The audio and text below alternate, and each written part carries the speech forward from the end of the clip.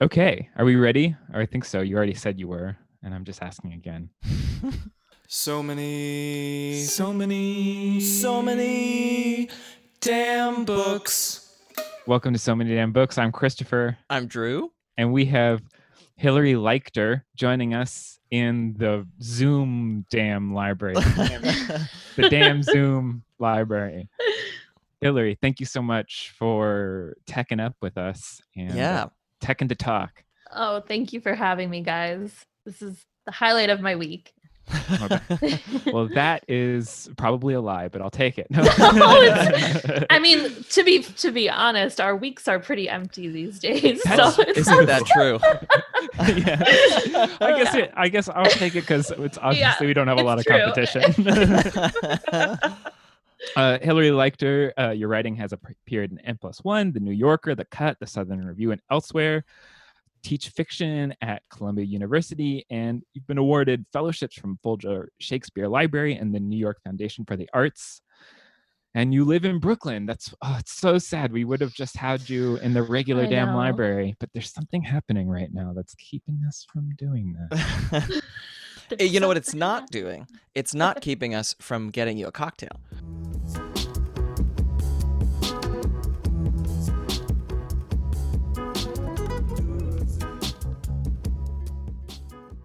I'm loving these socially distanced deliveries, and this one was really exciting. It was an alcohol delivery, and I didn't have to buy food to go with it. So I've been really interested in this cocktail book that this restaurant down the street from me put out. Hunky Dory Brooklyn has been doing all sorts of stuff in quarantine, and they started going to a bunch of different bars like all around the nation and asked for the bartenders there to do some sort of reusable or recycled cocktail. So these are coffee grounds. These are used coffee grounds that I made the coffee liqueur from. Cool. So this is a cocktail from the person who made it. So this is a bar down in Florida called Boats Drink Bar, and this is Brienne Rapp's recipe for a drink called Speedboat Captain, which there's a lot of boats in your book, and I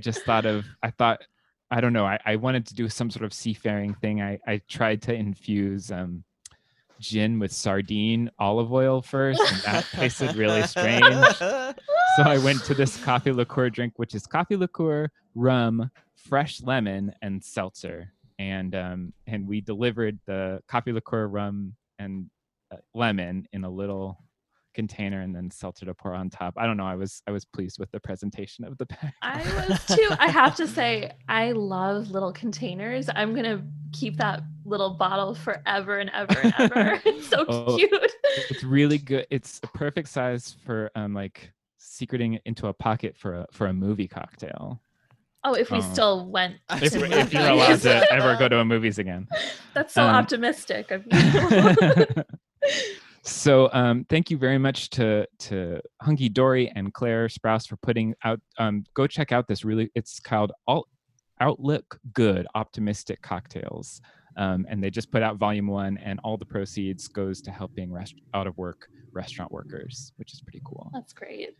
It's delicious. It's I'm so really glad. It's very good. It's very refreshing.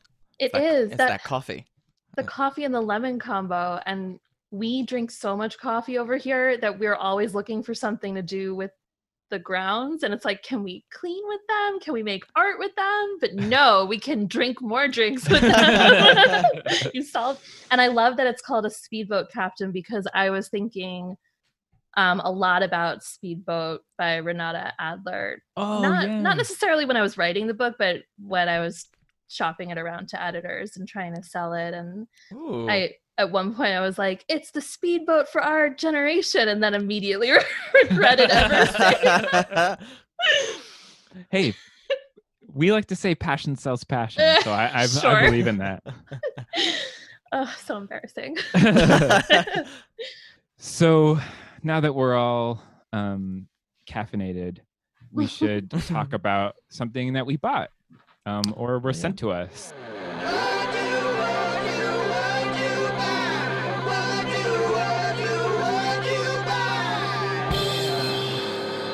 Drew, do you want to start? Sure.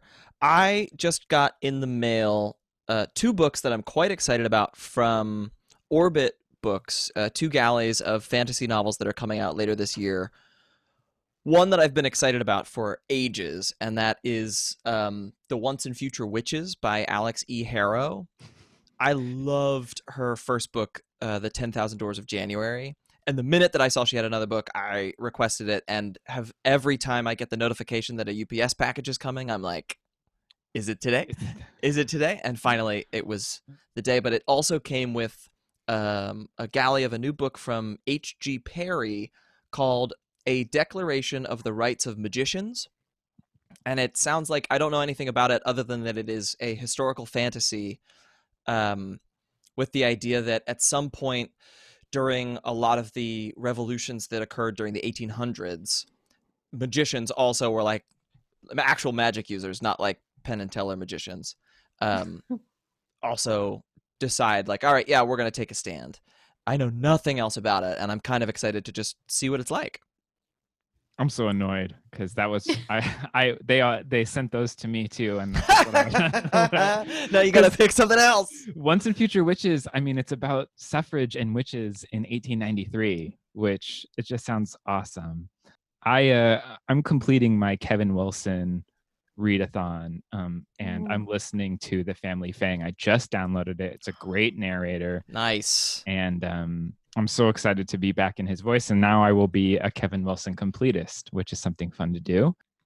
Oh, I'm eagerly awaiting. I've been asking for this galley as soon as they were available. And I am similarly like checking my notifications because Susanna Clark has a new fantasy novel coming out this November. And the galley's supposed to arrive any minute now. It's called Piranesi.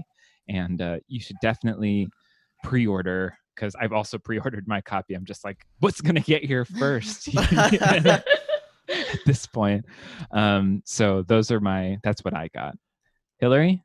Well, when you say November, I'm almost like, the year's over. There's no books in November. This is so exciting that, oh my God, I just made a mental note of all those titles.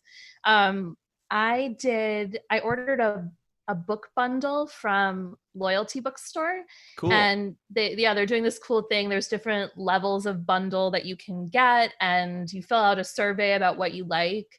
And of course, my survey was like, I don't know, all of it. And so, sorry to be annoying, but they sent me all of it, like everything from poetry to just like a light, fun rom-com to literary fiction. But the 2 titles I was most excited to read, this book called Almond that I think came out last year, and the author is Won Pyung-son. And I can show you the cover. It's like this beautiful cool. cover. Yeah. Ooh, Yeah. I do recognize that book. Yeah, I've been wanting to read this. And so they sent a copy of that and Whatever Happened to Interracial Love by Kathleen Collins. Yeah. And I had never read those stories, so I'm really excited about both of those. There was like a pen in the bundle and a pretty notebook that said fuck it list on it, which is apropos. Yeah, so I'm excited about those. Cool. Awesome. Yeah. That's awesome. I have to check that out. I love turning over curation to somebody and being like, pick some cool stuff for me. Especially bookstore owners. Like, I just want them to pick everything for me that I read.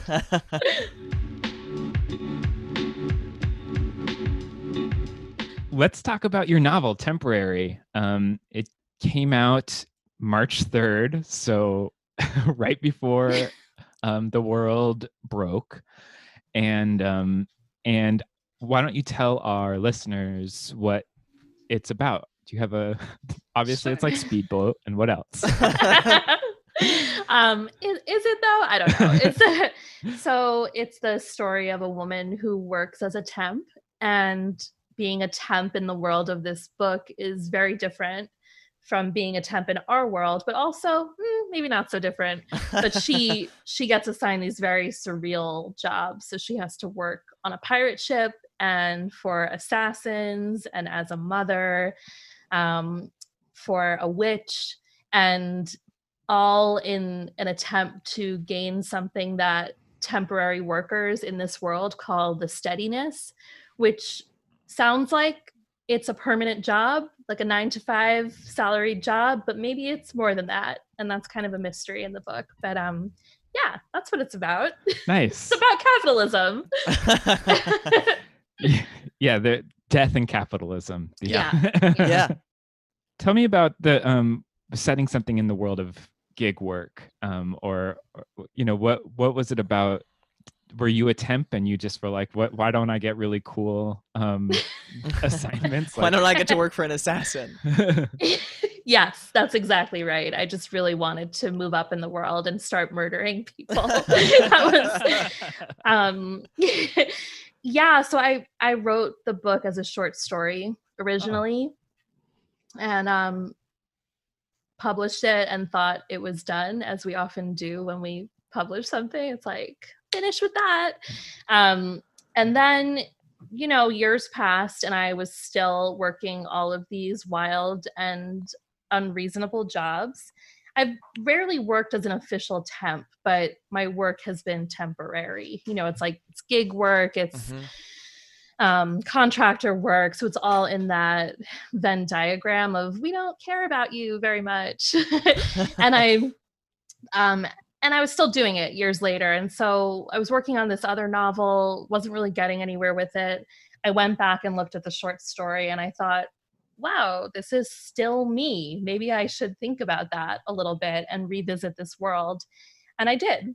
And so, yeah, it was very much my life at the time. And all of the feelings that I felt about being unmoored, but also feeling lucky that the work that I was doing, while boring and inconsequential, was at least not immediately life-threatening. And yet it was part of a system that regularly devalues people's lives in much more severe ways than I've ever experienced. So it became about that. But it started as a romp through my various forms of employment. What part of it was the short story, or is that not in the novel at all? Was that just a jumping off point? Oh no, it is. It's actually, most of the novel is in the short story. You just pulled it, ballooned it, and just inflated it. Yeah, I mean there's a handful of jobs that aren't in there, and then all of the mythology of the world. That was something that I was thinking about when I was writing the short story, but didn't exist on the page. Yeah, so it was really just it was less of like the short story being a starting off point and more just taking that world and trying to turn it into an actual world, which is hard to do in only 6 or 7 pages. Right. Yeah.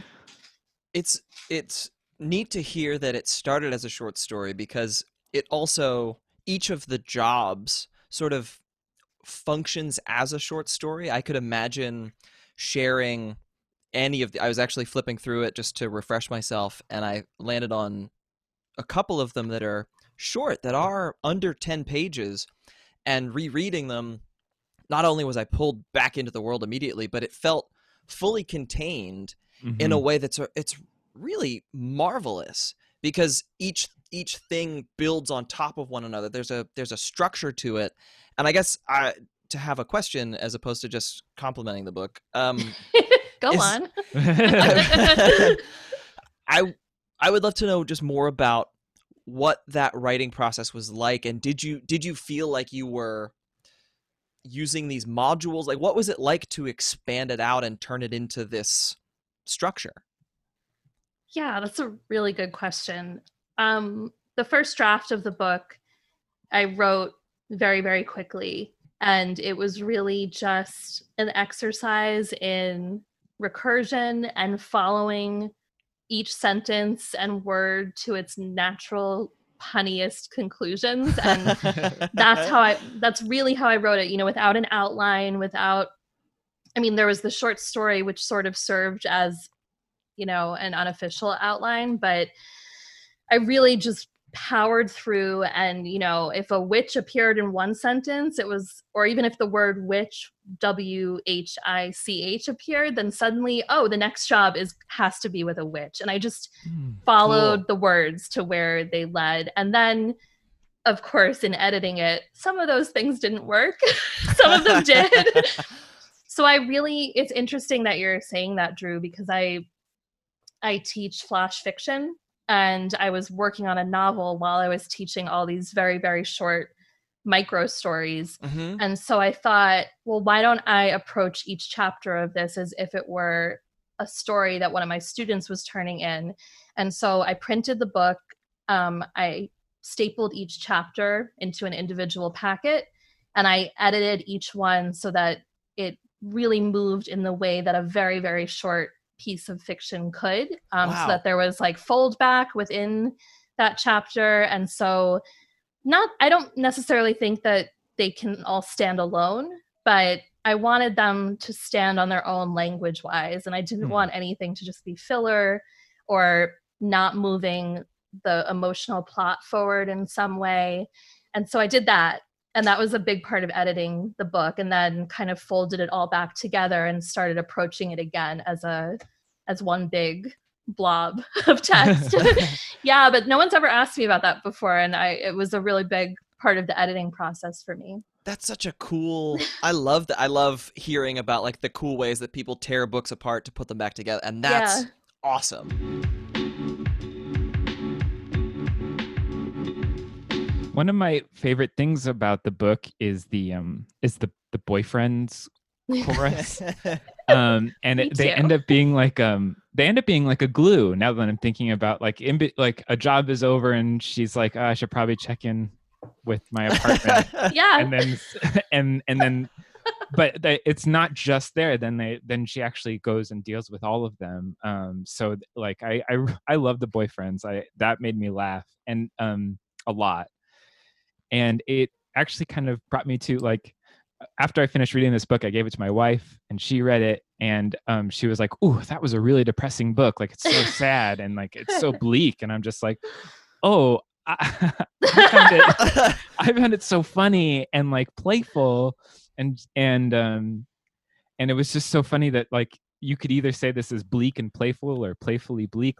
And I used to be very much a gig worker, so I feel like I understand and wished for more adventure in my gig work. That wasn't just writing about adventures that other people were having. Right. And so I feel like I saw the playfulness because like, oh, like it's a new locale, it's completely crazy.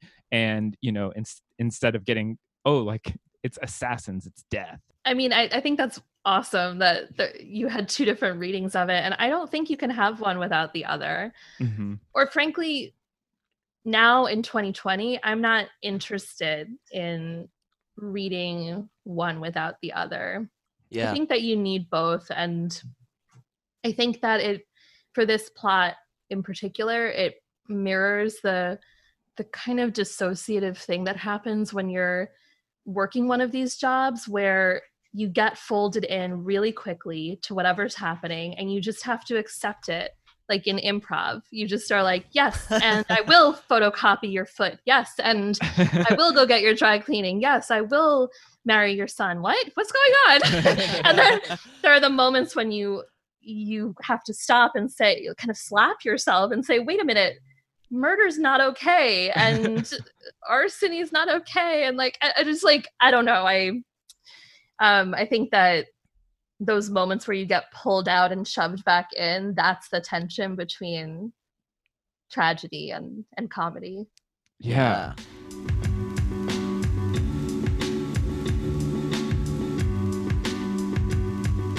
There's this long portion where she's on a pirate ship and it's fantastic, but it really I started to think about other like modern piracy books like Sarah Levine's Treasure Island with 3 exclamation points. Oh my God. Everyone has been bringing this book up, and I actually should have brought that up of what I've purchased recently. I just ordered it cool. From it's Bookshop. So good.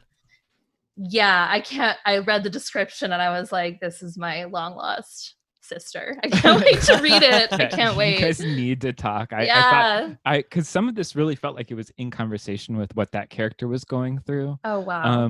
And Can't wait. I also was thinking about Daniel Handler's We Are Pirates, where they like go and commandeer a pirate ship in the San Francisco Bay, or a regular, I think it's just a schooner, and they make it a pirate ship. And I just want to know. Is it young No, adult? Oh, it's it's not. not. Oh, interesting. Okay. It's a novel. It was like his first novel post Lemony Snicket. Oh, cool. And I was just curious, like, how did you get to pirates? Like, how did you get there? Yeah, it's a very direct, straight line from A High Wind in Jamaica to The Pirates of Penzance to my book. It's really like there's really no. It came out of nowhere when I was writing it, and then I reread it, and I was like, oh yeah, that tracks. That's exactly right. Yeah, High Wind in Jamaica is one of my favorite novels of all time, and I love the pirates for their lack of pirateness in that book. They're just so worried about the children, and I don't know. I liked how playful that was, and also that book does something very similar, I think, with playfulness and devastation too, which was inspiring to me. And then Pirates of Penzance, I'm hugely influenced by musical theater and music in general, and I love that. I'm not a huge Gilbert and Sullivan fan, but I love Pirates of Penzance, particularly the absolutely batshit version with Kevin Kline and Linda Ronstadt and Angela, which is just like, it just came from someone's deepest, darkest, silliest brain, and I love it, and I love how everything in that plot kind of rests on turns of phrase too. Like they're just all about duty and orphans, and that's it. But it's not like, if you're an orphan, great. If you feel duty in your heart, great. Nothing else matters. That's it. It's just I love like the arbitrariness of plots like that. Because our lives feel arbitrary right now. And not. They feel so consequential, and also like, I don't know, like they're passing very, very quickly. Well, I mean, it's been wild to think about the ways in which everything has changed in the last few months. But I read this book early this year in like late January, and I was temping, which was also a whole level of like, I would be waiting for the email from my temp agency being like, all right, so I guess there's a whole other realm of things I was not considering could be employment for me. But I've been thinking a lot about work and work-life balance, and that was like why I left my longtime job last year. And then the pandemic hit, and everybody is unemployed.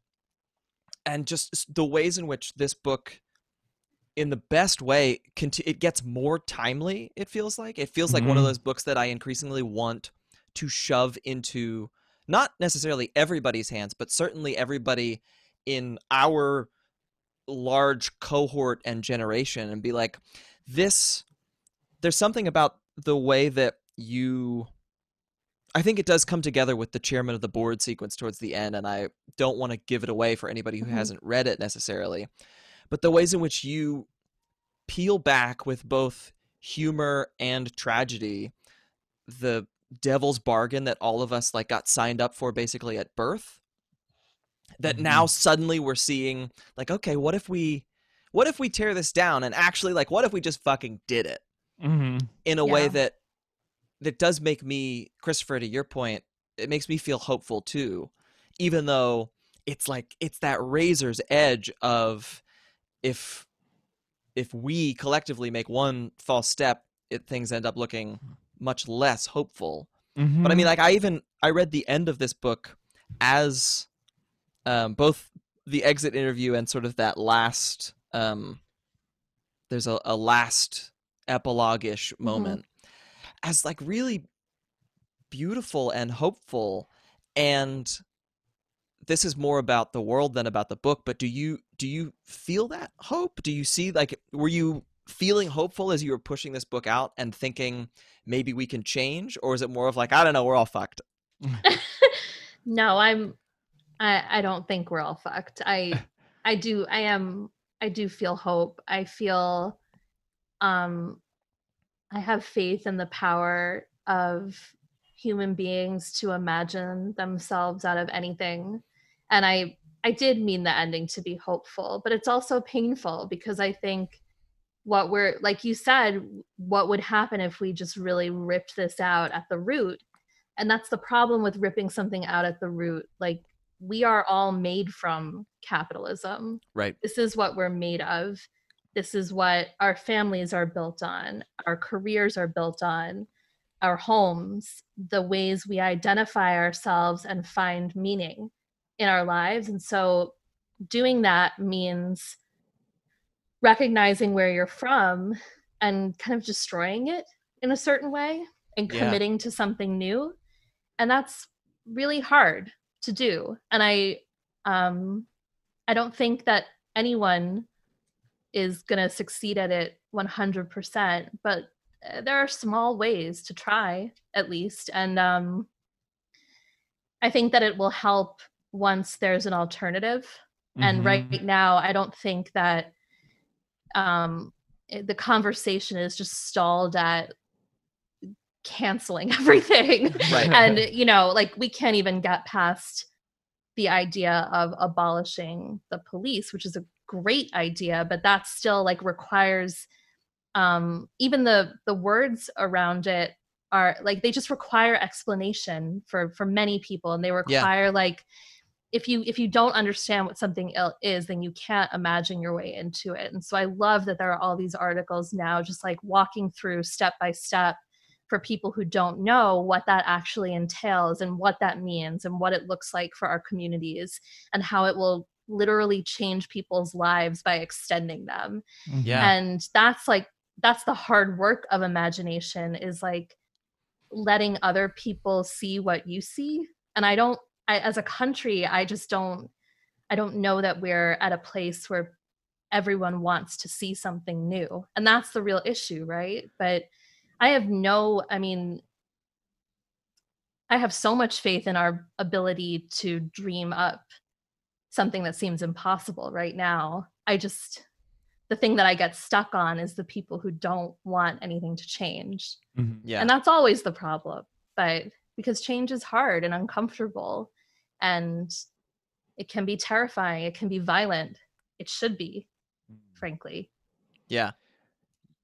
You sort of been forced into changing how a book is published, or and how like a book is rolled out. I'm just curious how this has felt to be vlogging your book and trying to lead the Oompa band in the midst of everything. Like, what's that been like? Honestly, I feel really lucky because it came out on March 3rd, which really was on the cusp. And so while I didn't really get to do a tour or a book launch at all, those things don't matter. Like, really, they don't. It's just like the victory lap. That's what my friends and I call it. So I still ran the marathon. I just don't get to do the victory lap. Right. And I'm, if anything, was just more disappointed about that because my family was coming in and, they haven't met all these people in my life and they've never been to a book launch, some of them. And it was going to be really, I'm disappointed that I didn't get to have a party, basically.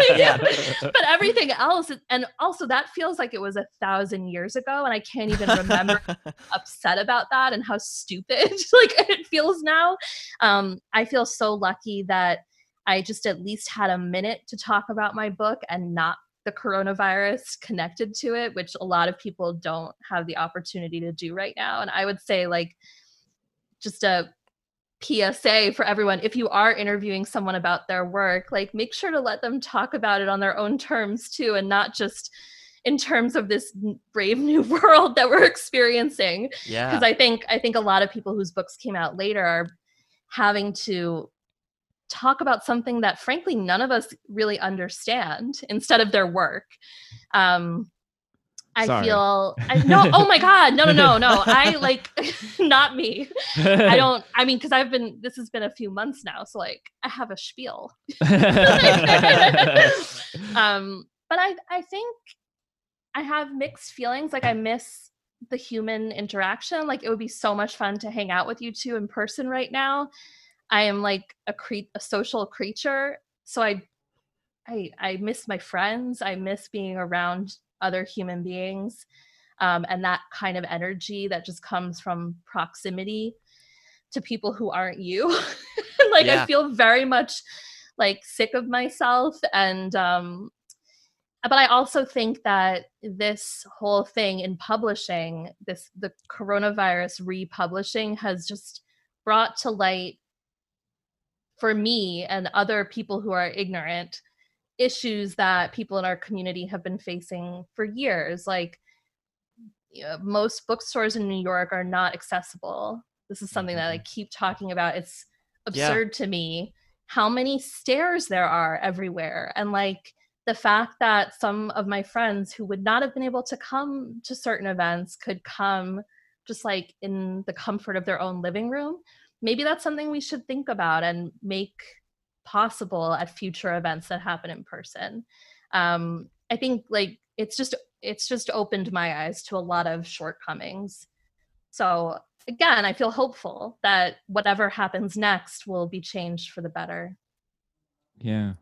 It is nice though to be at this place of, okay, to the point we were talking about with like the larger structures of capitalism, maybe there's some stuff that should have been torn down years ago that now we're seeing the ways in which it's so easy to do something else and make it better. And my hope is that we'll carry those lessons forward, even if it's incremental. But yeah, it's like put some fucking ramps into your bookstores. You know? Yeah, while there's no foot traffic right now. Exactly. It's not that hard. Or just like the idea that that you somehow have to live in New York to be an editorial assistant. We now know that that's a load of trash. Like it just is. So maybe diversifying the editors who are acquiring books starts with accepting people who can't afford to live in New York on those ridiculous jokes of a salary. Like I think that like exposing BS is a big way to bring about change. It's like you've been telling us this one thing for years, but now we all know that that's not true. Even you, like we've all been working from home for months now. So yeah, I'm hopeful that things will change.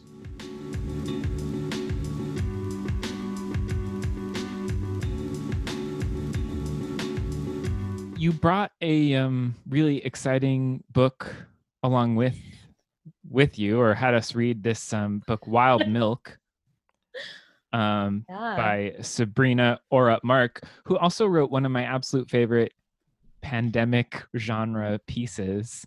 Really? Yeah, The Bread is Over. What is? Yeah, it's a column. Gosh, I don't remember what the column is called, but it's basically about fairy tales. It's a column about fairy tales that she does for the Paris Review, and I love the one you're talking about is The Bread is Over, Fuck the Bread, which is just it's so good, and there's so much rage in there. But she did another one in April that's also about the pandemic, and I screenshotted some of my favorite parts from it. I don't know if you want me to read them. Absolutely. I don't know, but it's so good.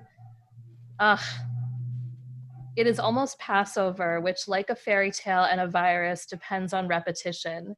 Every year on the 15th of Nisan, we retell the story of the Exodus from Egypt. We dip our pinkies into a full glass of red wine, and for every plague brought upon the Egyptians, we make a stain, one for blood, one for frogs, one for lice, one for a maelstrom of beasts, one for pestilence, one for boils, one for hail, one for locusts, one for darkness, and one for the killing of the firstborn. For $14.99 on Amazon, you can buy a bag of plagues that includes plastic frogs, and insects, white balls for hail, a sticky hand with white dots for boils, red ink for blood, a plush cow, and a finger puppet of a dead boy. Delight the kids, reads the advertisement, with a bag of plagues. Fun and educational. I think we'll skip the plagues this year.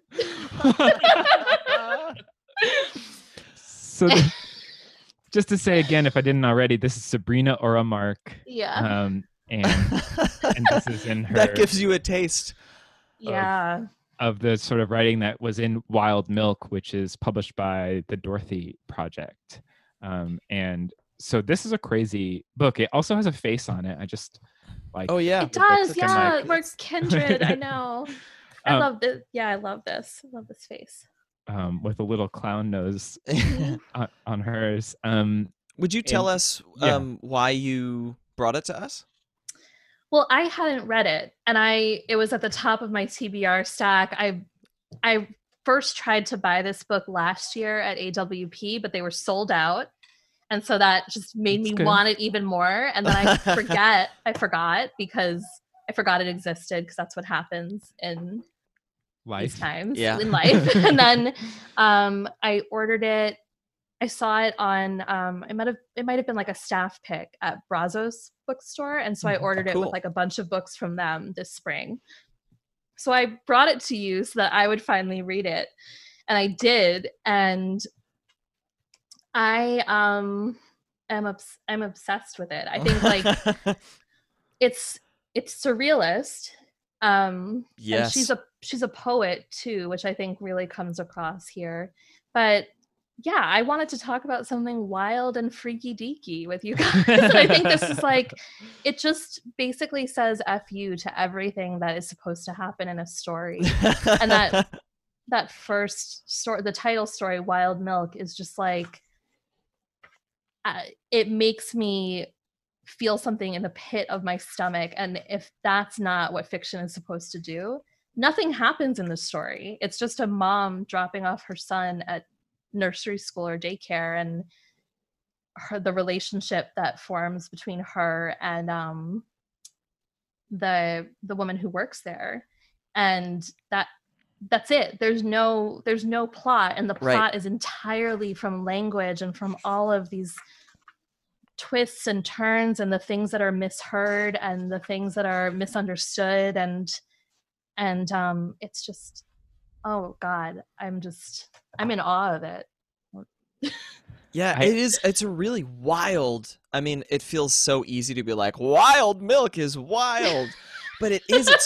It's so lawless at times. And some of the stories are really quite traditional. Like there's one, The Roster, which almost stood out to me for its relative normalness. Mm. Where it's like it's a professor who goes to a college, and there's some like vaguely weird stuff at the college, but it mostly just seems, and the teacher's like, I wanted my kids to like me, and then I felt weird about that, so I quit my job, and that's the end of the story. And even the fact that one felt more linear than so many of the other ones, coming almost 2/3 of the way through the collection, even that, I was like, whoa, this is wild. But there's all that secret stuff happening in that story, where all her students are Oh yeah. Emily Dickinson and Bruno Schultz and Samuel Beckett, and oh god, it's so funny. It's and so I just, wild. The name dropping in this book is very funny, where she's like, Yeah. where there's that one where she's just like calling up like Hillary Clinton and John Berryman.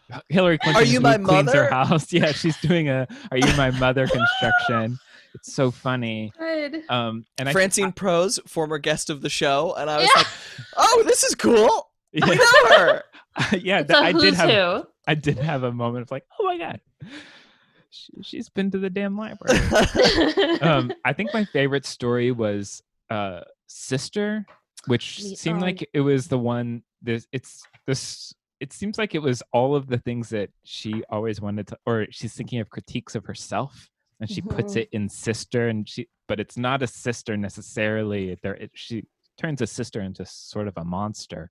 Mm-hmm. The There's mom that and the sister. diatribe that Ooh. at the end, oh god, I like just shirked away from the book into the corner reading that. It's just so, and it has my favorite line in the whole book, actually, that story, where the sister says to the main character, who they call Mumford, even though her name is Judy, she says, "You are such a meanie, Mumford. I know you keep a mouse when all you really wish to keep is what it's called." And I felt very attacked by that line. And also very seen by it. Like, there is that difference between, wanting to hold what something means and the word, and wanting to actually be a part of the world. And I totally, there's that, like, I'm in this picture and I don't like it. Exactly. Yeah. I love the little things like that. There's like mothers and stepmothers are kind of touched on in a lot of stories. Mouse and mice, they're all over the place. Moss. Mouse. Lots of yeah, N-words. it's all tongue twisters. Yeah, it almost feels like, I mean, God, I don't want to assume how it was written, but it almost feels like a word bank. And that's how, like, using a mouse to get to, like, an allegory about the Holocaust, or using, like, let me set this challenge for myself. I don't know if it was written that way, but there's something about it that feels like that, like these language constraints just tumbled around over and over until everything is broken and there's something just like trash at the end of it. And I love that approach. God, it's interesting reading this with her columns too, because I think she has such an understanding for the spells that we cast on the world around us, and, like, not to use the language of fairy tales, but I really think that's what this book is. It's like, this is a spell about family. This is a spell about being a parent. This is a spell about, like, and it's like, there's an incantatory quality to her prose that's bringing it about, but also warning us at the same time. And I just fell in love with this. I can't wait to read her poems. I am embarrassed to say I haven't read them, but it also felt really kindred to Jen George's book, The Babysitter at Rest, also from Dorothy Project. They have, like, a very similar lawlessness, to use Drew's word, which I love. I'm totally gonna steal that. I'm teaching a class on writing the surreal and the strange right now, and like, I can't believe I hadn't read this. I'm totally gonna bring it next week.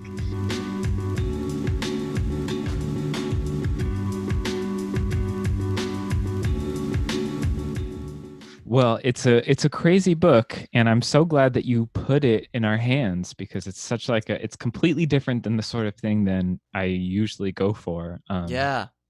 For some reason, I don't, even though I enjoy reading short stories and often read them, between reading short stories, I'm always like, I don't want any more of that. Like, give me a novel.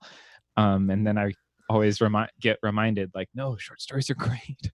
Can I confess that I did not know this was a short story collection when I recommended it? Ooh, that's even better. I know. I thought it was a novel, and then I was reminded, because publishing always has to tell us what everything is on the cover. But I kind of want to get to that place where you open a book and you have no idea what it is. Maybe just that it's fiction, or maybe, you know what? Screw that. I don't know. I think you're just like halfway through and you're like, oh, now I am acquainted with the fact that this is a short story collection. I do appreciate when sometimes they don't say like a novel, they'll just say like a litany, or, you know, like they'll what would be the treatise. Noun? What would be the noun that you would use to describe your book? It's like a collective noun for a book. Yeah. A mess.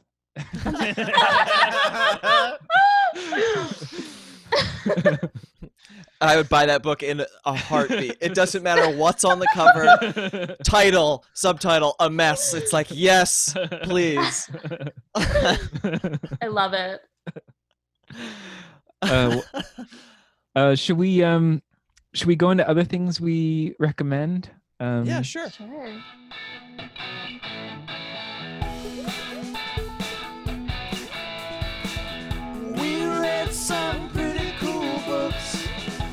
recommend you take a look. Yeah. Drew, do you want to? I will recommend some short story collections. Ooh. I have been doing some consulting work for the fine folks at Selected Shorts, and so I've been reading a ton of short stories recently, which was also great. This came in and I was like, I get to read this for work. Cool.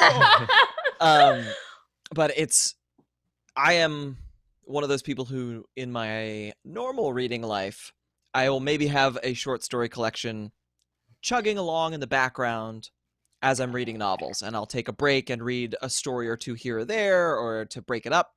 And it's been wild to like be living in short story collections recently, and I have a new and different appreciation for them. Mhm. But the two that I've read recently that I just really flipped for, one is called Things We Lost in the Fire by Mariana Enriquez, translated by Christine McSweeney. It's like creepy. Every single story sets your teeth on edge. Some of them are outright horror stories, and some of them are just sort of looming, lurking dread. But every single one of them, long or short, I absolutely was riveted in a way that I feel like rarely happens with a story collection. I feel like there's always a story that, to me as a reader, I'm like, that was the weak one in the collection. And so this collection, for anybody who likes fiction in translation or creepy stuff, it's a killer collection. And then the other one, similarly, every single story is a home run out of the park, is Nafisa Thompson Spires' Heads of the Colored People. I think some of it is that it is a perfect collection for the moment that we are living in, and reading it in between going to protests just made some of the stories land that much more strongly.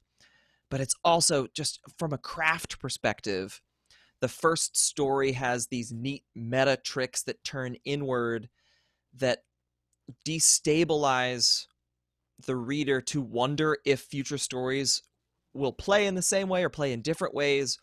And from a structure standpoint of how the collection itself is built, it teed me up to be like, all right, I'm open to any and everything. Like, cool. There's also a truly hilarious epistolary story in there between two angry moms who are writing back and forth about their kids' behavioral problems in an elementary school. That's a delight. But yeah, I'm very much on the short story train right now. So also, listeners, if you're like, hey, I've got a great collection, hit me up. I'm ready for it. Nice. Hillary, how about you? I think I'm going to recommend a movie that I just watched. It came out last year and it's on Netflix right now. It's called See You Yesterday. And the premise is sort of what would happen if the kids in Back to the Future were Black and in our present day reality. And so it's a time travel story about really smart high school students who can do anything and be anything.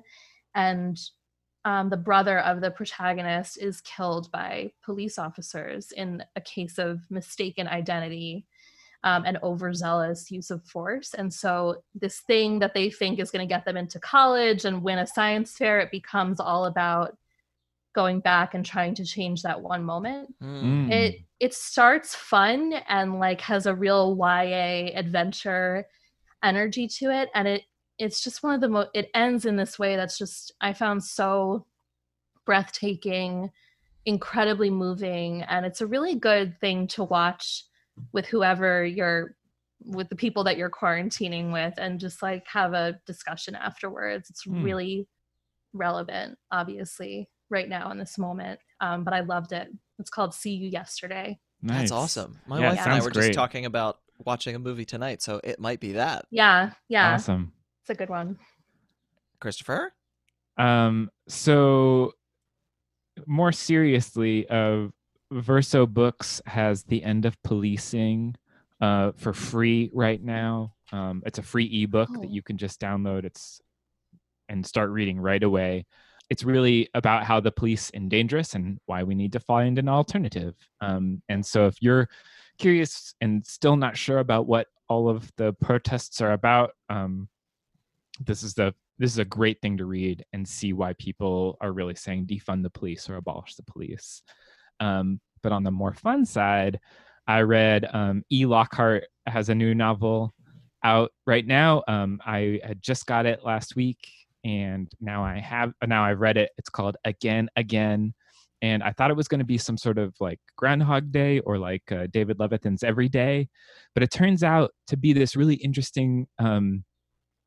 There are these key moments in this girl's relationship with like breaking up with her sort of first serious boyfriend and maybe trying to get back together or maybe falling in love with someone new, that you see the other universes in some of the key moments. So you'll see like this, like one little thing has changed and one little thing has changed, and then you'll see the reality. And it's really, really interesting to just sort of see how people like taking how one little thing can change in a scene and make it all completely different. But then you see like the main timeline that you're actually in.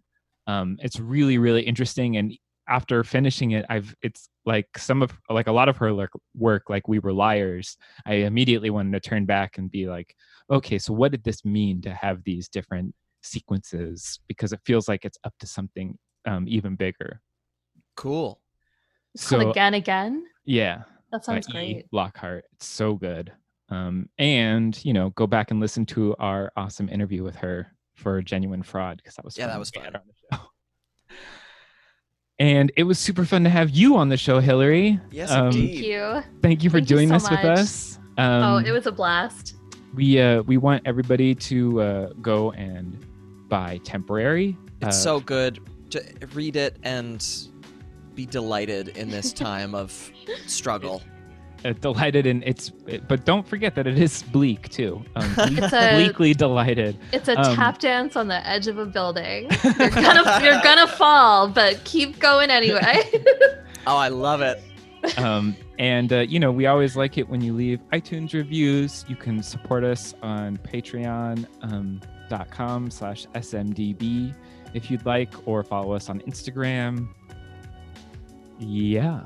Those are all the things. There are That's other all the ways to stuff I find us. say. I'm sure you can, you're all Yeah. tech savvy people. And yeah, thanks again, Hillary. Thank And you Yeah. so much. We'll it be was back. my pleasure. in 2 weeks. Stay safe, everybody. Stay strong. Bye. Bye. Bye.